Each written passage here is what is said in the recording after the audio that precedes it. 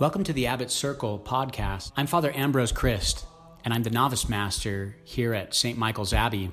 We hope that you enjoy the following recording. To learn more about the Norbertines, visit theabbotcircle.com. God bless you.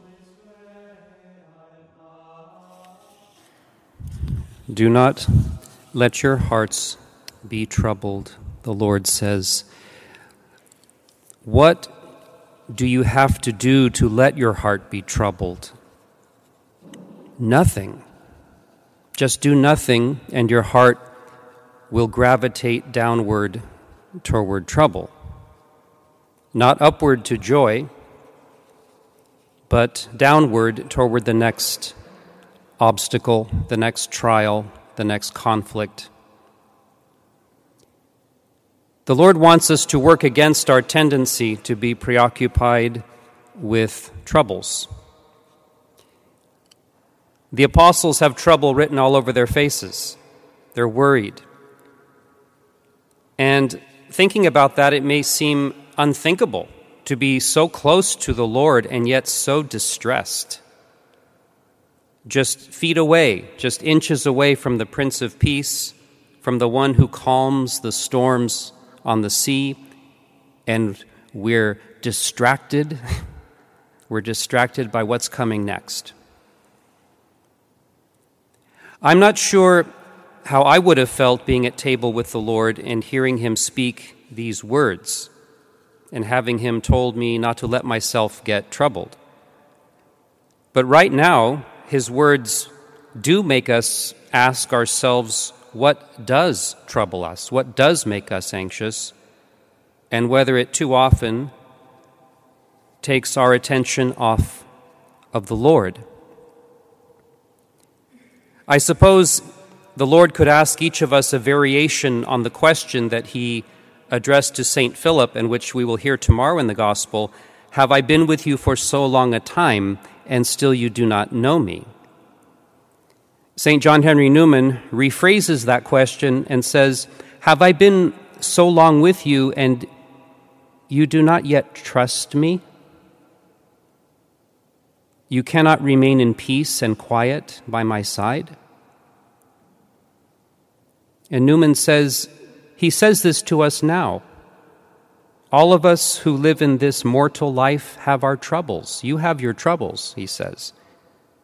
But when you are in trouble, and the waves seem to mount high and to overwhelm you, make an act of faith and an act of hope in your God and Savior.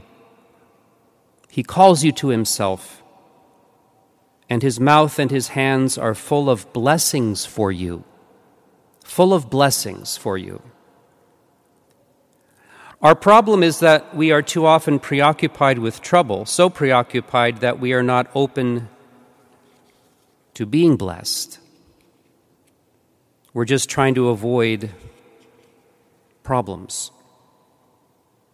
And to us, the Lord might say, have I been with you all this time and still what? Still you won't throw away your own plans and your ambitions? You won't throw away the control, the fear that you carry around with you, your selfishness, your anger, your pettiness? You still won't set aside your resentment because things have not turned out the way you had planned. Any number of things the Lord could say, and still.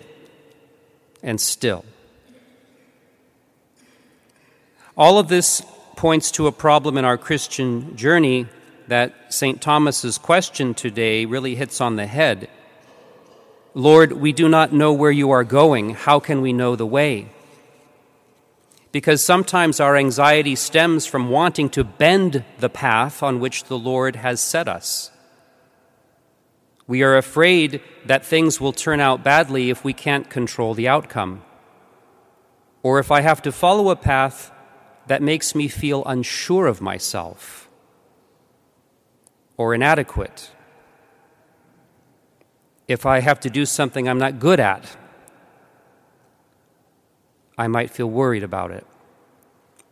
St. Peter began to walk on water by Jesus' permission And the very telling comment was that he began to be afraid because he looked and felt the strength of the wind, and he began to cry out. And when our trust in the Lord fails, when we take our eyes off of him, even for an instant, there are consequences.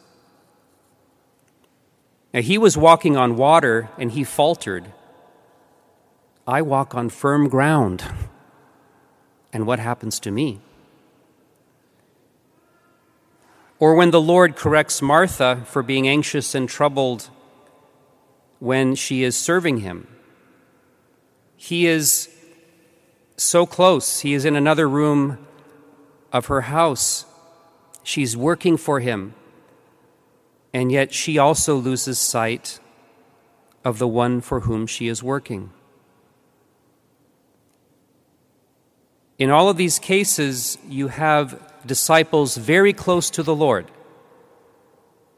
They're entertaining him. They are sharing food with him. And something interior fails. We're falling back on our instincts. We're falling back on our fear, on our irritation, our lack of trust, whatever it may be. And when we lose our focus, we lose our peace. And when we lose our peace, we lose confidence and trust in God. And then we are lost.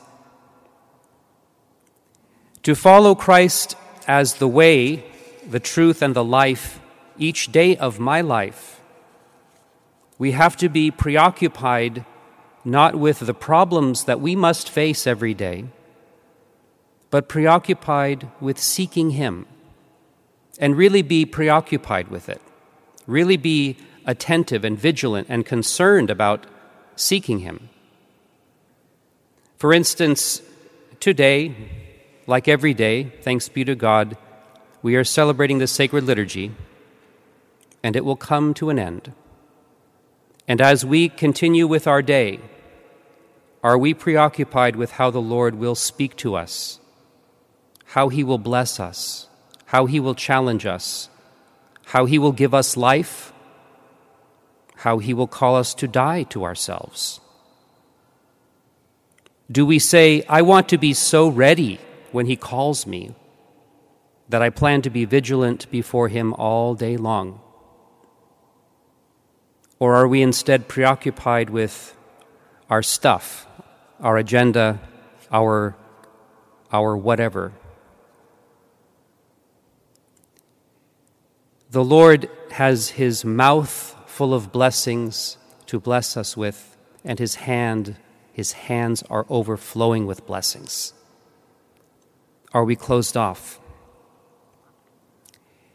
Sister Lucia of Fatima offers us yet another remedy for counteracting the troubles that we experience in life, the stresses and so forth.